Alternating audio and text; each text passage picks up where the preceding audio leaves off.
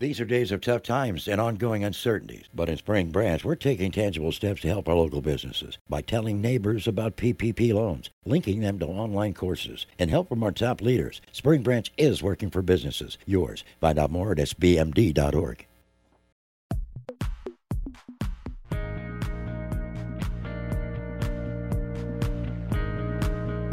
Hi, everyone, and welcome to Looped In. This is the Houston Chronicle podcast all about real estate. The dirt, the deals, the people, the places. It's all here. I'm Rebecca Schutz, real estate reporter with the Houston Chronicle, and I'm here today with Nancy Sarnoff. Hi, Nancy. Hi, Rebecca. Good to see you. Thank you. It's good to be back recording in the studio. We've taken a couple of weeks off. Yeah. Also here with us is Paul Takahashi, real estate reporter at the Houston Chronicle. You may remember him from our podcast on Houston beers. I always love his stories about the grocery stores and retailers opening and closing up shop throughout Houston because he has this knack of highlighting how businesses cater to Houston's different cultures and subcultures. I remember your story about the beer supply store being driven out of business by craft breweries that helped incubate, and it included a home brewing club called the Foam Rangers. And I was just like, I love that. I love that that's in Houston. Well, it was. Yes, and it was in Houston. And it's always fascinating to hear how grocery stores tailor their offerings to the different neighborhoods like Maryland and the Third Ward. But appreciate it while you can, because it won't be for much longer. Paul will be moving to cover oil and gas. Congratulations, Paul. Thanks. Thanks for having me. So we decided to have him here today to talk about some of his favorite stories, but also his recent stories, because recently he's been writing a lot about the coronavirus, which is also all over the news because its impact has been so vast and really it's been permeating in all these unexpected ways that you wouldn't necessarily think of with a virus. Well, first started with the masks, right? Everyone started ordering these masks. What are they called? Yeah, surgical or N95 masks. N95, yeah. Yeah, and they've just been in short supply all over the city. Pharmacies, home improvement stores, and medical supply shops just can't seem to keep them in stock. Everybody's buying them up. And then it's sort of now expanded beyond masks to include all kinds of household staples. So I was making a formula run for my baby yesterday evening, and lo and behold, I went to a local H-E-B in my neighborhood out in Cypress, and shelves of toilet paper and water and canned goods were almost nearly empty, which took me by surprise. People are panic buying. So. Yeah. Like, when's the last time you've seen shelves empty of those types of supplies? I would say probably Harvey. Mm-hmm. Yeah. It really brought me back to Harvey. Several years ago. What was the scene like? So I went probably around like 9 o'clock. So it was, there were a few shoppers in there. A couple of them had pretty big shopping carts filled to the brim with goods. But yeah, it wasn't like packed. There weren't lines. But I know colleagues have seen lines. People right now are really thinking this may be a 2-week or longer impact. And so they're really stocking up on like cold medicine and flu medicine, cleaning supplies, toilet paper, paper goods, paper towels, things like that. And did you talk to any of those shoppers? I did. One shopper I talked to, she and her son, they're both living in Cypress. They were shopping late Monday night, and they had 300 bottles of water, as well as just bags and bags of canned goods, pastas, rice, things like that. And they're a family of 5, and they said they're not worried at all about the coronavirus, but they've been listening to the news, the Centers for Disease Control Prevention, they said, to start preparing for a possible major outbreak. So they're just sort of taking heed, and they saw that a lot of stores were running out of certain supplies right now, and they're all going to be restocked, but they just want to be cautious and want to be prepared. And so they're not worried right now, but they said it's better safe than be sorry. So part of how it's impacting retail is people are buying lots of certain types of supplies, such as medical supplies, masks, water, non-perishable foods, toilet paper. Toilet paper, Yeah. very important if you're quarantined. What are other impacts that are being seen at retailers? I think there was an analyst that came out with a research note just today saying that he believes that comparable sales, which are same-store sales, they're going to go up by 1.5% or so over the next couple of weeks just because of the panic buying that he sees going on. And so there's going to be a temporary kind of uptick in business for retailers. But over the long run, it's really not clear because, if people sort of are self-quarantining or they're worried about getting sick, they're going to stay in, they're going to not go out and spend, they're not going to go to shopping malls, they're not going to go out to eat or to buy things. And so there could be some longer-term impacts if this does get worse. As a whole, retail is struggling with the rise of e-commerce and all this new competition coming from other retailers. And so it's going to be very tough if they can't get people into stores. Mm. I have seen a recent uptick, it seems, this is just my observation, of the Amazon vans. I'm seeing them at every turn, it seems like. Mm. So I'm sure there's lots of online ordering in terms of the kind of this doomsday feast on products. Clearly, I think in China, online deliveries have really shot up, and the delivery drivers are often the only people on the roads there in places where the impact is greatest. I wonder how that'll affect our warehouse market here in warehouse Houston. market? Costo. Probably a lot of demand.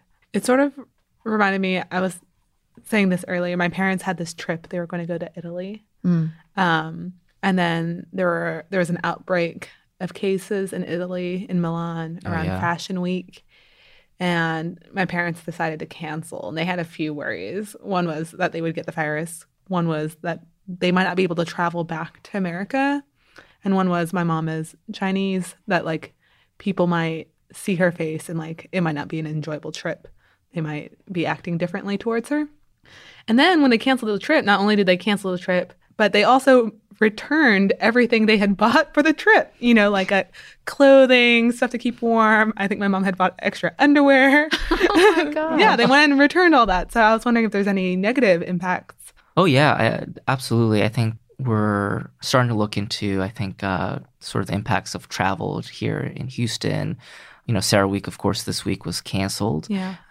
They were expected to bring 5,000 plus people to Houston from around the world, and organizers decided to cancel. What does that mean for hotels and restaurants and other businesses that were relying on those travelers and tourists to come to Houston? I think it's going to be a big question in the future. I think there are going to be a lot of people who are going to think twice about taking cruises in the future. And what does that mean for Galveston businesses, hotels, restaurants, retailers that rely on those tourists coming through? I'm certainly not taking any more cruises in the near future. Nancy loves cruises. Yeah. I just took one, Paul, for New Year's. Oh. So pre-corona. Yeah. Just barely. Just a little. Was it your first trip?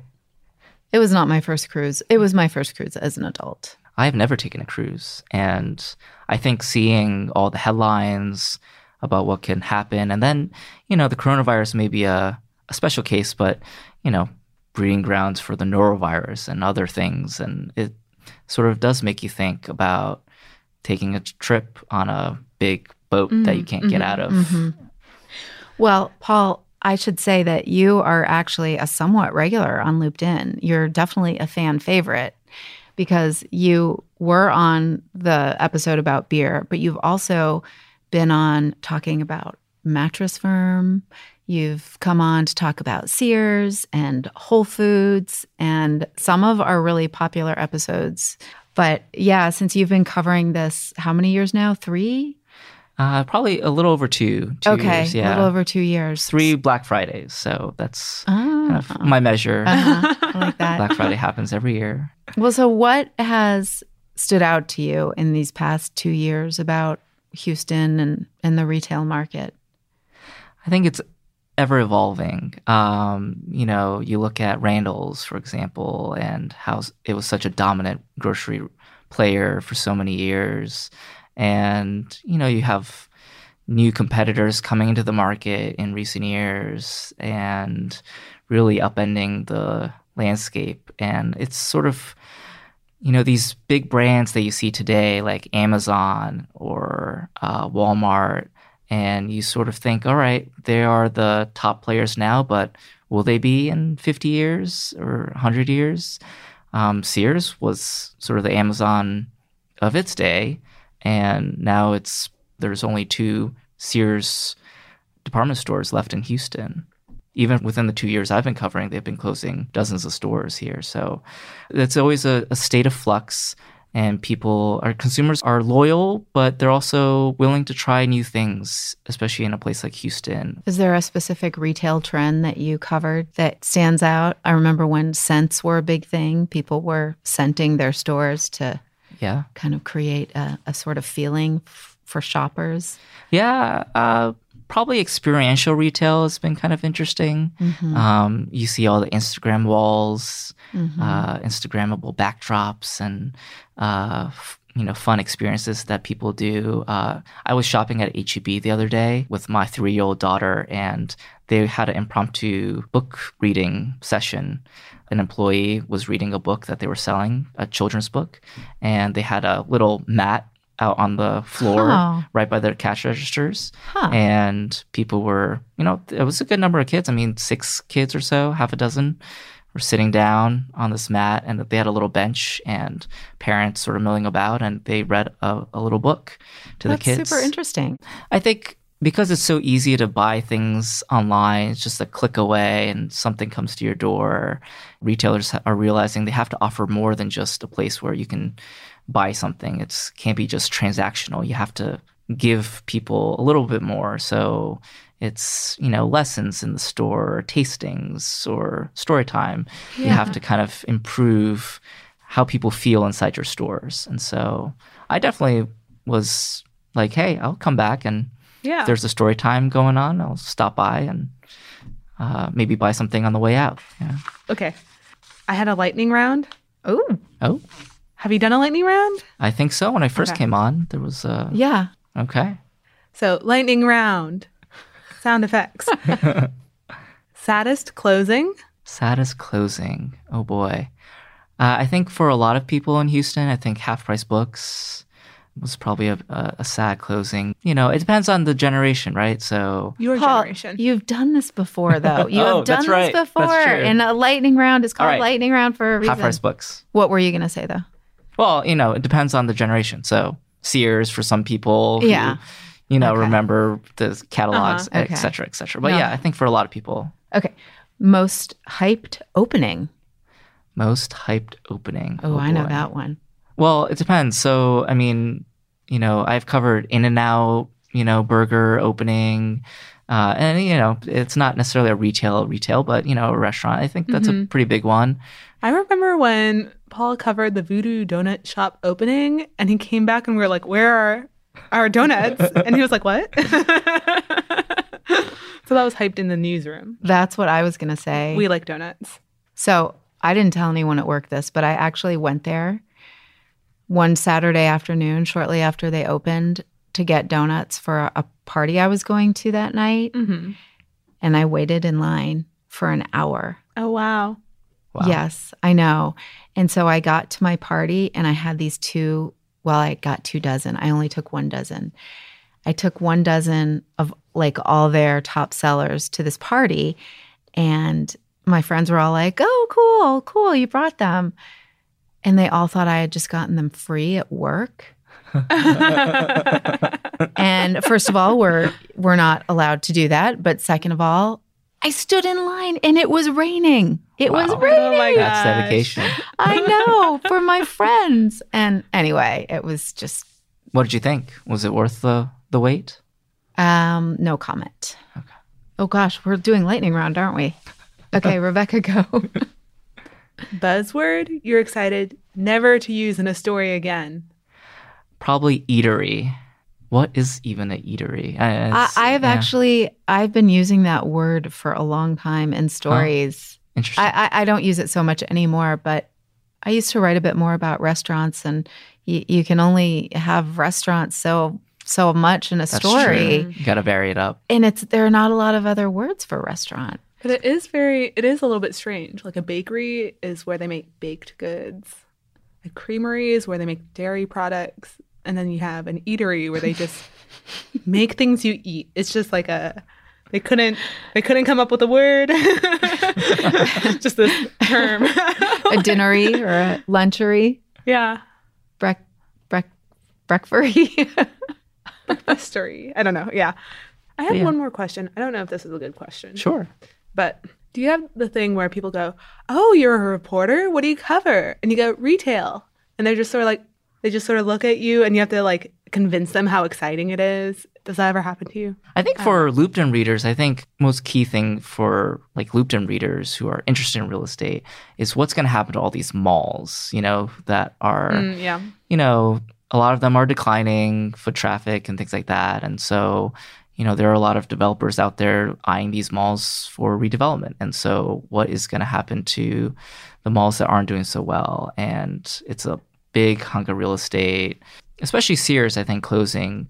That presents a big opportunity for mall owners to say, all right, we're going to really change this, what used to be this really sad state of affairs in Sears, into something exciting that people are going to be attracted to and be drawn into. And whether that's entertainment places, trampoline parks or whatnot, or Astroworld, medical or colleges, or things that are very practical. I think you're going to see a lot of malls sort of taking that route. Very exciting. Yeah. Thanks for all your coverage.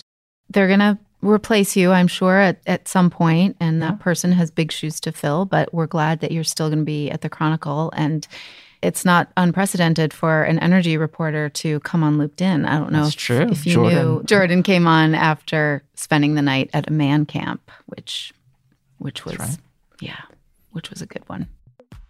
Listeners, thanks for tuning in. Looped In is hosted by me, Rebecca Schutz, and Nancy Sarnoff. We'll include a link to our coronavirus coverage in the show notes. If you don't already subscribe to Looped In, it's available wherever you listen to podcasts. And if you have an idea for a show or just want to say hi, I'm on Twitter at @RASchutz, and Nancy's I am at @NSarnoff. And you can find Paul at Paul Takahashi. Until next time, thanks for listening.